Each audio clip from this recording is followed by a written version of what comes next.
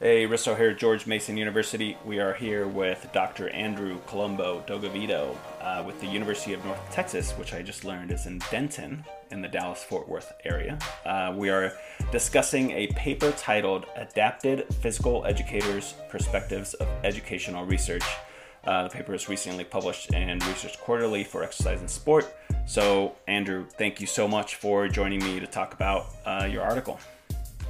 Thanks, Krista, for having me. And also just want to acknowledge my co-authors, Dr. Scott McNamara at the University of Northern Iowa, and Brad Weiner, who's with the Montgomery County Public Schools, and Christopher Ahrens in the San Diego Unified School District. Awesome. And I know Scott has his own podcast too in the APE world, so shout out to that, and hopefully we'll get this information through that podcast as well. So let's begin. Can you just tell us what led up to you conducting this study in general? This study was initiated by Scott and Chris, and I believe it was initiated first by Chris, who wanted to learn more. Being an adapted teacher out in the schools, not having a great amount of access to all of the new literature going on, he had reached out to Scott just looking for sources, looking for research, and them not really being able to find great ways of how practitioners could access research. And so that's kind of where the whole idea got started. So in the introduction, you talk about how how a ton of educators usually get their effective teaching information from other teachers and online platforms. They go on Twitter to find out what the next kind of right thing to do is. So do you think that it's possible for us as PETE researchers to meet them where they are, and for us to really take that extra step to disseminate their research on platforms like PE Central or the Facebook page for PE teachers where those teachers actually are?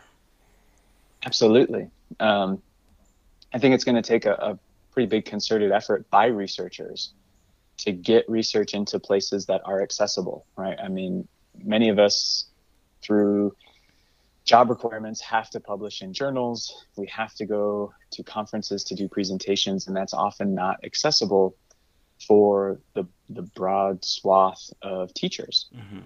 And the trouble is though, publishing or doing the work in, putting stuff onto platforms like PE Central or doing podcasts like this or disseminating work that is more readable in tweets or blogs is not really incentivized, right? Mm-hmm. We don't get credit for doing all that extra work. But if we want our work to be impactful, those are the places that we need to go to, because teachers outside of a select few aren't necessarily getting their information from the places that we're putting it. Yeah, absolutely. I just did my annual review, and as an exercise, I took one of my papers that was published in a journal behind a paywall, and I looked at how many views it had. Then I did a podcast with it, and then added it to ResearchGate as a preprint, and those two things, and access through other avenues, increased the viewing of that like 350%. Absolutely. in the downloads and then the access that it has. So I think that you're right. There isn't a lot of incentive, but if you do the simple steps of every time you publish a paper, put it up on ResearchGate so it's accessible for free. Yeah. I mean, those are big things. So yeah, I think ResearchGate has been a really big help, as long as the teachers know that they can go there. Yeah. I think another thing most educators don't realize is if they run into a paywall, if you email the first author, whoever the contact author is, often they'll send you the paper, right. Even if it might not be the published version that you would see in the journal, but it's pretty darn close. You're going to get about the same information. Yeah. It's the same content, but the page numbers are different, and and that's it. Exactly. But you're getting the same information for sure. Exactly. So research suggests that researchers should try to present their research at conferences that PE and AP teachers attend, but a lot of practitioners are more drawn to the 101 ways to use a hula hoop, or sessions like that, or sessions that give you the recipes for success on Monday, rather than going into the researcher presentations. So do you have any advice on how to attract more practitioners to research sessions at professional conferences?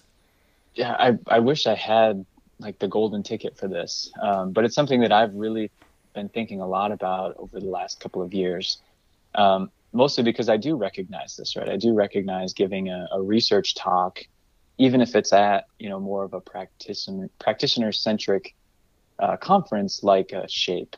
Mm-hmm. There's not many practitioners who go to those research talks. And it's right.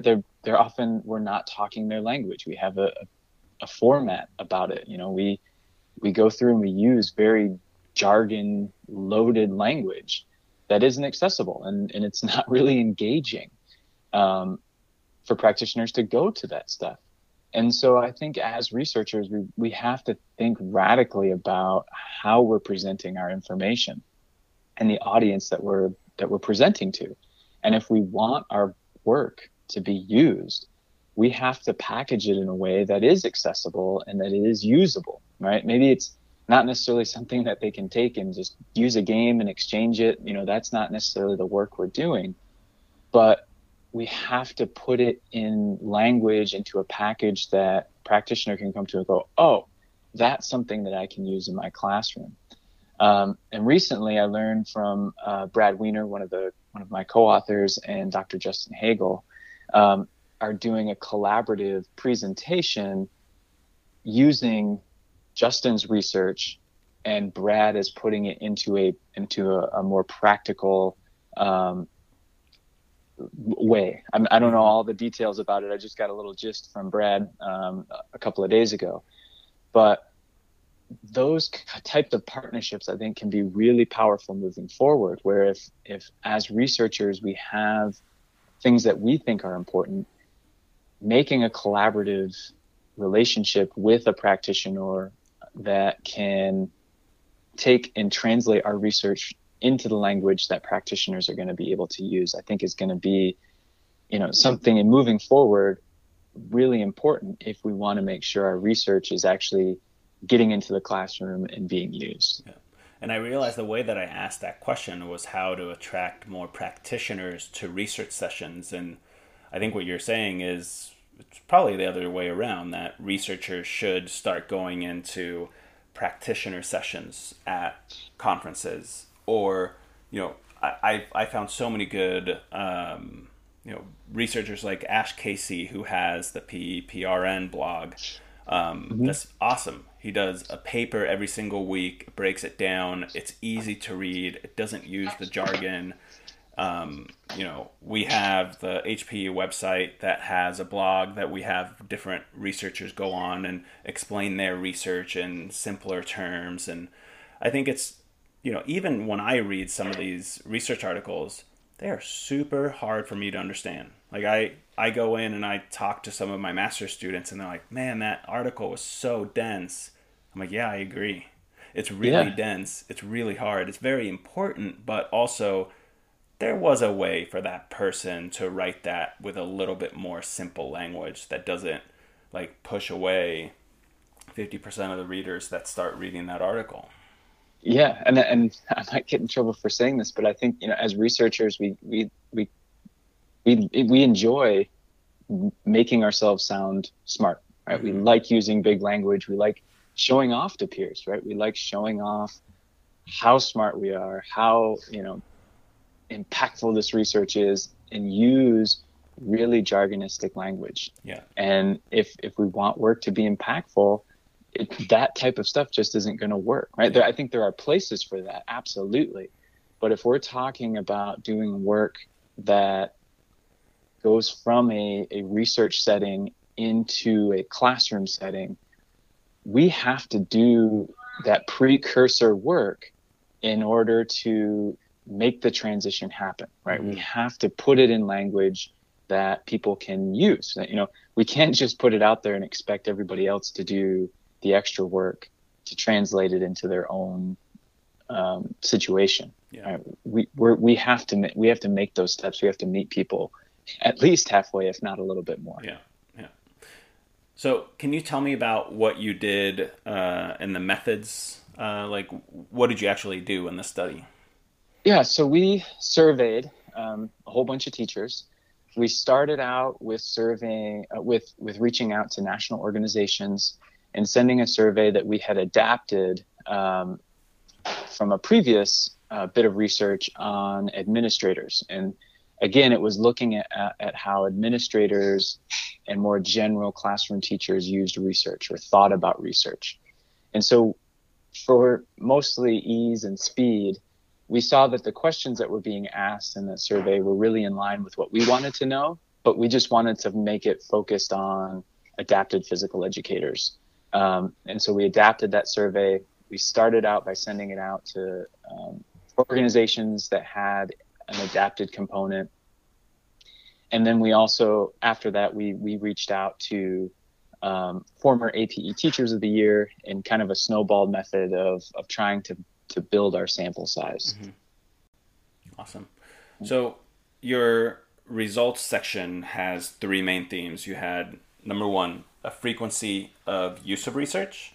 Number two, access to research. And then number three, perceptions toward research. So can you talk us through these and how they relate to the purpose of your study? Absolutely. So our purpose really was to look at how adapted physical educators used research or what their perceptions were toward research. Mm-hmm. And in that first theme, frequency of use, we found that a majority, about 61%, had conducted research, and many of them did so, about a quarter did so on a yearly basis. And even some did it what they would consider on a weekly basis, about 9%, I believe it was. And mostly it was for individuals who wanted to discover better ways of teaching or to improve their ability to advocate for their students. There were some individuals, about 48 out of our sample, we had about 124 in our sample, that didn't do any research. And mostly it's because they said their job was to teach and not do research, and that they had no time, essentially. And so when we looked at that frequency of use, I think one of the limitations we had here is we didn't necessarily define what we considered research. And so people taking that survey may have had a little bit different of an idea of what research might actually be, where some may have thought of research as, conducting a study or doing an experiment or something like that, where others might have considered, looking up literature and doing, going into databases or Google Scholar, things like that, and looking up articles, right? They may have considered that to be research. Right. And for the most part, people who did do research found that it did expand their understanding of an issue. And so the perception there is that those who are using research actually had a positive view for the most part of it. The flip side of that, though, is there was individuals who basically said research was not timely enough, or the stuff that they were reading just wasn't applicable for their profession directly. When we look at access, a ton of individuals didn't have access to research. Those that did, the vast majority got information from colleagues. And funny enough, one of the lowest ranked places that people got research from was faculty members. Yeah. So people are getting information from their own colleagues and peers, but they're not reaching out to, the faculty at universities to get information firsthand. Yeah. And so I would add to that I feel that is very accurate. I think that Yeah. there are strong communities in some alumni networks from different universities, but I'm not sure if that's passing down research and passing down the latest, research article or something like that. So, Yeah. and I find that interesting because that's what you should be doing. But I guess those are no longer your students, so those are not necessarily on your radar as a faculty member as a number one priority. Right. Yeah. And we have, I mean, there's so many things that pull faculty's time and just resources. Um, but, I try to think back of all the emails, the lack of emails that I've gotten from previous students who are now teaching. And it's like, I don't have very many. And I can even think of when I was a teacher and I was having an issue in a classroom, I didn't think about going and sending a message to my former, teachers. I would ask colleagues, or I'd send it to friends who Yeah. were in some of the same cohort. And so I think that built-in community there is really powerful. The trouble we know about those is those communities can be very insular. And so they may not necessarily be sharing the information that is most impactful or even most efficient or effective. Yeah, absolutely. So, what Yeah. about the perceptions toward research? Yeah. So I think we had a fair number of individuals who saw research in a positive view. Um, People said things, highly ranked things like researchers provide valuable service to educational practitioners, well-designed study with strong findings can change people's minds, education. Another thing, lowest rank one was the education research is a waste of money. So people at least saw research in a positive view. The thing that was interesting that came of this was based on the amount of degrees individuals had. They saw research as less practical, not necessarily, sorry, not less practical, but it was a waste of money. So Mm-hmm. if an individual had a master's degree or even a PhD, they looked at education research as a waste of money. And so we thought perhaps this was due to them actually being involved in research and kind of getting an insider view during their graduate studies, that because research wasn't aligned with the needs of teachers, that it could be a waste of money, right? If you're doing a study because it's really interesting to you as a researcher, but the outcomes for your study aren't applicable necessarily or aren't viewed as applicable to the practitioner, well, that study is going to be a waste, right? Yeah. Because there's not going to be a transfer of information there. And how much of educational research is done with a PhD student or an early career researcher who goes in and says, I'm really interested to see how this works in this case because of my experience in this other school that I was at, and then they come in and do a study, and I'm guilty of that. Yeah. In my dissertation I was super interested in a specific thing. I didn't go to the school and sit down and interview 10 teachers over a year to try to figure out what do they need, what Yeah. research should I do that helps those teachers. I thought my top down approach was helping students and teachers because I, of course, am the savior of the universe, and Yeah. my ideas are better than the teacher's ideas. And that's not necessarily how I went about it, but now in hindsight, when I reflect on that, I look at that and I'm like, well, that wasn't really the right way to do things. Absolutely. And I don't think that's necessarily a problem that's insular to PET research or adapted PE research. Yeah, I, absolutely. th- I think that I think it is a research problem. We are experts of our topic area, and oftentimes we think we know best. Mm-hmm. But if we are behavioral researchers and we're removed from the places that we're doing research in, we may not necessarily be up on all the little intricate things that might be impacting a teacher, or we may be viewing it from a particular theoretical lens or a certain paradigm that when we just go and talk to teachers, they're like, look, I just want to know how to get kids engaged. Like, I don't care about all this other stuff. that can be important. But what they want to know is how to keep people engaged, how to get kids to be more skillful, how to, have a better managed class. And it's actually one of my other areas that I'm really interested in is the idea of participatory research. And I'm glad you gave me a segue for this, because a part of our methodology in this was including Chris and Brad, who are PE teachers in the schools, right in the where all the action is happening. And Scott and I made a very conscious decision to include them within this work, not only because they were interested, and Chris was one of the drivers of the topic, but because we knew they would add value to the findings, to the research process. And so there were times where, as researchers, Scott and I would look at a question, or we'd look at a finding, and we would have a certain view or a certain way of interpreting that. And Chris and Brad would have ultimately something different because they were viewing it as practitioners.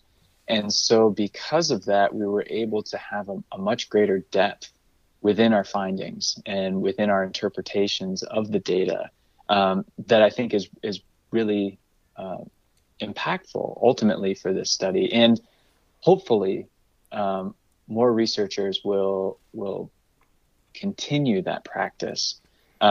And if I can throw in another plug, I'll be leading a webinar through the Research and Learning in PE Special Interest Group through AERA. I believe next month we're going to be running it. And it's going to be about participatory designs and how to not only as a researcher engage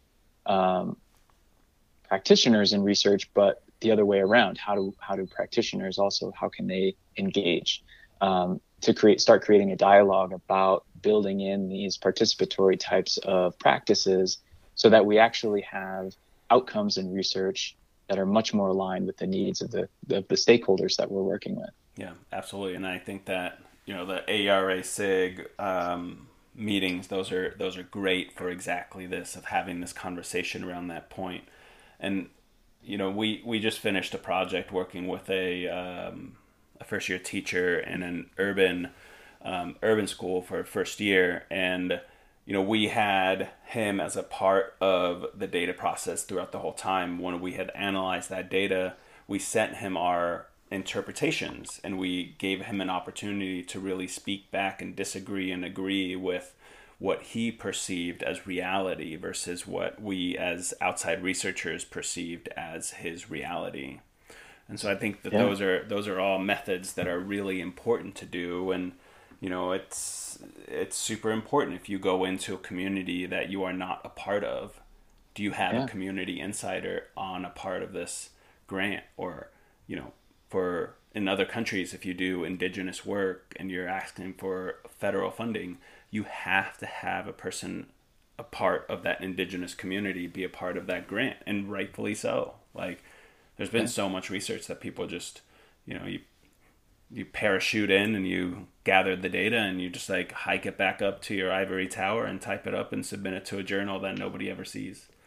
Yep, absolutely. We could certainly talk very long on this. Yep. But definitely as a researcher, I think it's absolutely vital to include the stakeholders that you're working with in more than a tokenistic way, right? Just sending a survey out or, kind of quick asking opinions. I think that's a great start, but empowering teachers, empowering other stakeholders, whether it's working with disabled populations or, as you said, indigenous populations or populations that are typically excluded from research, mostly because the researchers doing that work don't look like them. Yeah, I think is very, very powerful. And I hope that it's a shift in our research practices. Absolutely. So let's get back to the teachers. In your study, you said that the teachers said that they don't have enough time or that the research is not part of your job, like you talked about earlier. So how do you think people in administration or school districts can better implement research into their teachers' lives through, school or during school time or professional development? Well, that's a very loaded question, and I think a really hard question to ask or answer. It's Um, an easy question to ask. It's a harder yeah, one it's an to easy answer. question to ask, right?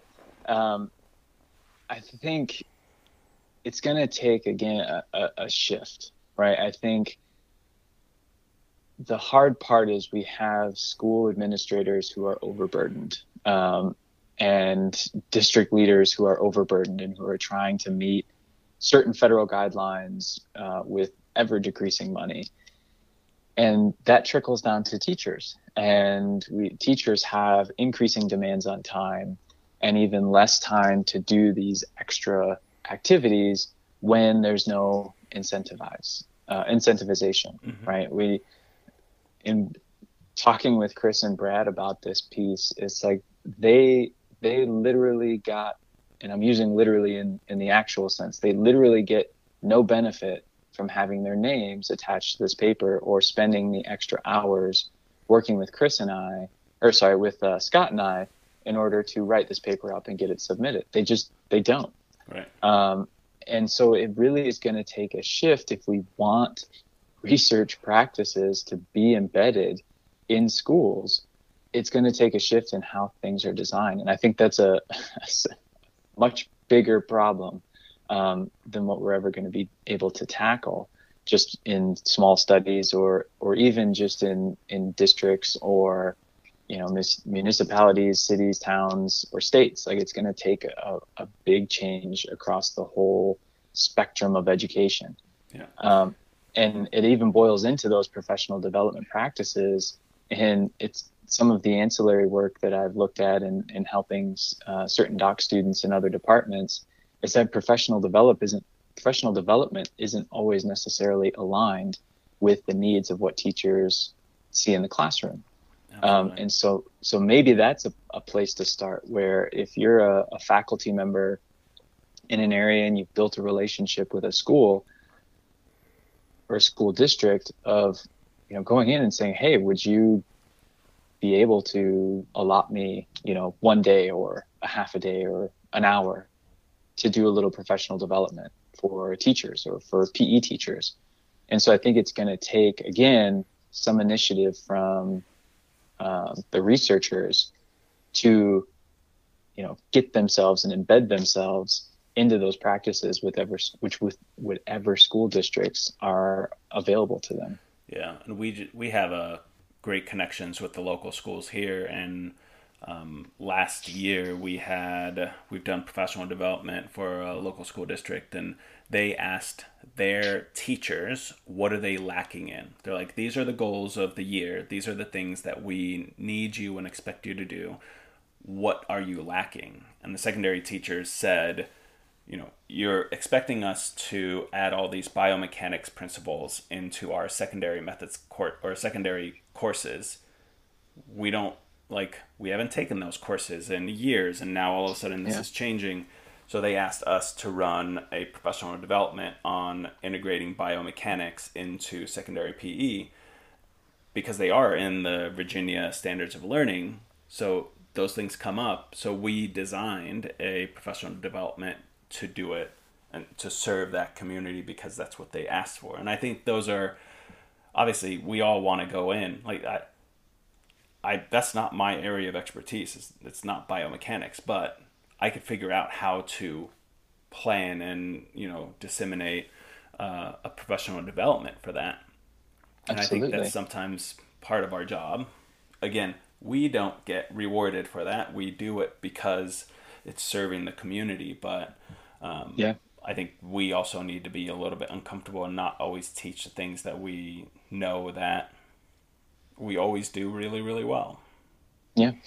And I totally get that. And I think it's very important that those relationships exist. And I think, again, as faculty, we also have to be very mindful that often we're situated in communities that have means, right? Mm-hmm. Most universities have decent school districts in the surrounding areas, mostly because there's higher income in those areas. The university often drives business opportunities, runs all the way down the list. And I think, again, as practitioners / scholars, teachers, former teachers, we have to be mindful to make sure we're not leaving out certain communities that don't have those means, that don't have the resources. And I think we often have to be very mindful about being able to give time to those school districts that might not even be able to afford paying for an outside professional to come in and give those types of resources. Yeah. And with the pandemic, I think we've all had to forcibly learn how to do things remotely. And I think that could be a great potential future avenue for delivering professional development into those areas, whether they're in urban areas or they're in extreme rural areas that are often disadvantaged in receiving these professional development opportunities. I think with everything moving remotely and us being a little bit more competent in using these tools, we should be able to start reaching out and actually providing services to those areas. Yeah, absolutely.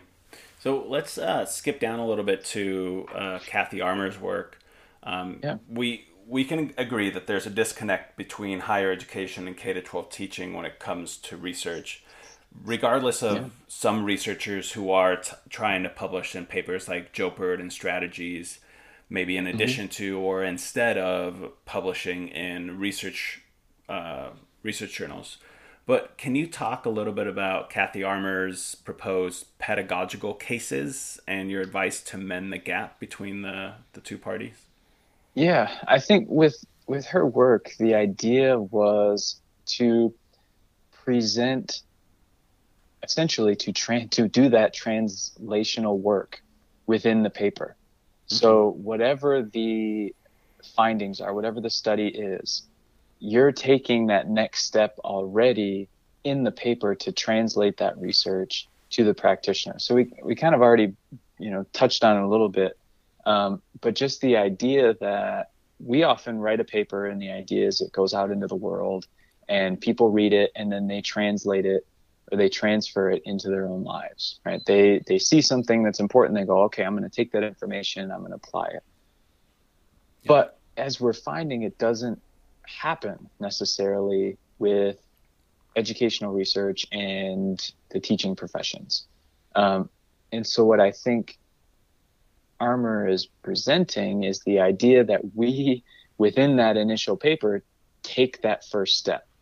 We present the work in a way that somebody is going to be much more able to transfer it into their situation, right? So it's kind of jump-starting the process of getting it actually into classroom, or her examples can even be more broadly the physical activity areas. And so you could think of personal training or physical fitness, where if you're doing work in those areas, you're not just saying, hey, these are our findings, this is important, this is what you should do, but actually breaking it down into almost sort of a case study, kind of presenting an idea of these are the findings, this is why it's important, here's an example of how you can do it.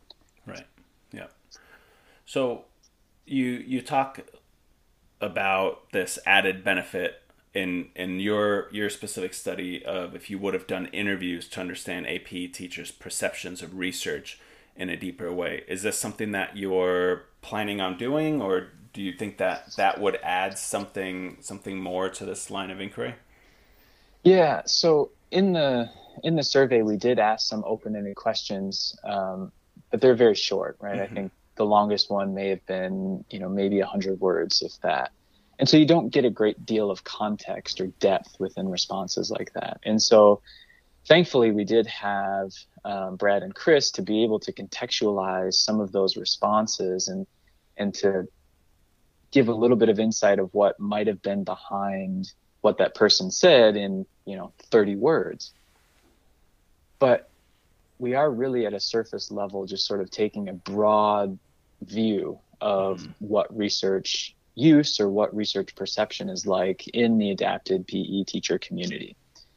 I think to really get into it, to really understand what differences there were, right? Why those with more education thought research was a waste of money, or why people didn't feel they had enough time, is really going to take something that is much more qualitative in nature. It's going to be having to do interviews or focus groups with teachers to really understand in their situations why they may feel this way or why they might not feel this way. Yeah. And so we are, I think, exploring that, in pandemic adjusted timetables, Right. of looking at doing future inquiries into really delving in and really trying to contextualize what we found in this paper. Yeah. So let's talk about things that are free, like Yeah. social media, podcasts, blogs. How can we use the increase of these online platforms to, one, allow easier access to research and evidence-based practices to those teachers out there, and two, how can they research the effects that it has on practitioners and researchers? Yeah, I think, well, your podcast, this podcast, Scott's podcast, are great examples of doing that translational work, of presenting papers that might not be accessible or not written for necessarily practitioner audiences, of putting that research in context and actually breaking it down in a way that is accessible. And we know people listen to podcasts. I mean, we know people are on social media. We know they use these tools every day, and not just to access what they want to know for teaching, but just day-to-day life, right? And I think breaking it down, making the effort to use these tools is going to be really impactful. I think researchers need to, whatever they're comfortable with, of using social media tools, using a website or even a blog if they want to. It doesn't have to be something that you update like Ash Casey does, on a weekly basis. It can be monthly or bi-monthly, but putting stuff in places where people can find it, and using social media tools to reach people, because that's where they are. We know, even just in this sample, that a vast majority of people found teaching tools on social media sites, whether it was Facebook or Twitter, or Pinterest or TikTok or any of the other ones that are out there right now. And it's hard to keep up with them. But I think if you can find one or two that you like and you can actually use and navigate, you can start to get into places where people are at. Because we know if we're not there, somebody's going to fill that void. And I've seen some really good teaching practices presented on Twitter. I've seen some really bad things presented on Twitter. Yeah. And if nobody is there, I don't want to say policing, but if nobody is there presenting an alternative, people are going to use those tools, right? And they're going to use them because they're there, right? Because they're easy to access. Yeah. And so if you're not on social media, if you're not advocating for these extra tools, I think that's a great start for researchers to, build into their practice. And there's something else I wanted to say, but now I lost my train of thought. Well, and for those scholars that are listening who have published research before, if you want to try this exercise, I'm happy to open up the blog at thehpuwebsite.com/blog. Just go on there, check out the other ones. I've have a couple of my own articles. My colleague Dominique Banville has one on hers, and a couple of different scholars from around the world who've gone in and taken their research article, disseminated down to about a 7 to 10 minute read, maybe shorter, 1,000, 1,300 words. And those are the things that you can actually have somebody read on their break or on their coffee break or when they're drinking coffee in the morning. And, to be honest, not a lot of them are also going to read your 28-page dense research paper. That's just the truth. And so if you want to, meet them where they're at, maybe meet them at the coffee table. The reason I started this podcast was I wanted to be able to give research to people who were just driving to work. If they drive 20 minutes there, 20 minutes back, you would have already listened to this podcast. Yeah, I know. I think that it's a fantastic tool that you've created to help disseminate that work. And I think the doing things even like Medium, where Mm-hmm. you can Yeah. do exactly what you said, and you don't need to know how to run a blog or Yep. anything. You can put that work out there. I Absolutely. think I remember what I was going to say earlier. Is as an educator, teaching future teachers, I think we also need to give them the tools on where to find this information when they leave. Mm-hmm. So building into our professional practices courses, hey, here's where you get all this research once you're there. Here's where you can find ideas. Building in, you know, podcasts into the quote unquote reading material Yeah. of classes can help kind of build that reading diet that students will have in the future. If they're already used to finding information in podcasts or knowing that certain Twitter accounts put out really good information, they know they're going to gravitate toward that. But if we don't give them those opportunities, they're just, they're going to be in the dark once they are out in the real world of teaching and they're standing in front of 35-year-olds when we ultimately get back to teaching in person. Yeah. And they're going to need to know what to do. Yeah, it's great that you brought that up. I just started doing that with my older group in my secondary and primary classes. So students come in. So if we're teaching in person, they come in on the day that we're teaching, and they share in groups of 2 or 3 their professional development activity for the week. So that's reading Ash That's Casey's awesome. blog, or listening to a podcast, or taking out their cell phone and showing them a Twitter handle that they found that's really good, and explaining why it's important, what they learned, or summarizing a game or activity. And now remotely they're doing it in these short screencasts or short like summaries. And Oh, that's cool. I'm getting a ton of professional development links there too, because I'm watching them every single week. But they are then, you can see that they see somebody's website through another student who had discovered it. And then next week, that person is going to a different website and looking at, oh, this was really cool. I'm going to explore it further. And I keep That's telling awesome. them, I'm like, it's not it's not busy work for you. It's work that will hopefully train you into understanding that once I'm no longer your teacher and you're out on there on your own, that you know how to continuously find good, reliable resources. And Absolutely. if they do bring That's up that Twitter video that I saw this week that had 100 likes and 15 comments, and I was like, I would never teach that to my students. That's super dangerous. right. Yeah, Like, exactly. Yeah. then we Yeah. get to Yeah. explain that. Yeah. That's perfect. I think that's a great practice.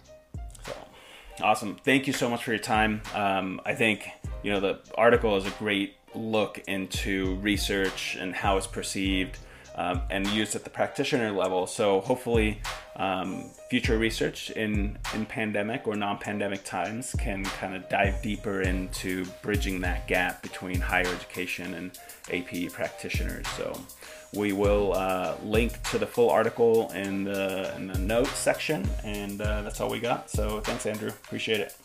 Thank you, Rista. It's been a pleasure.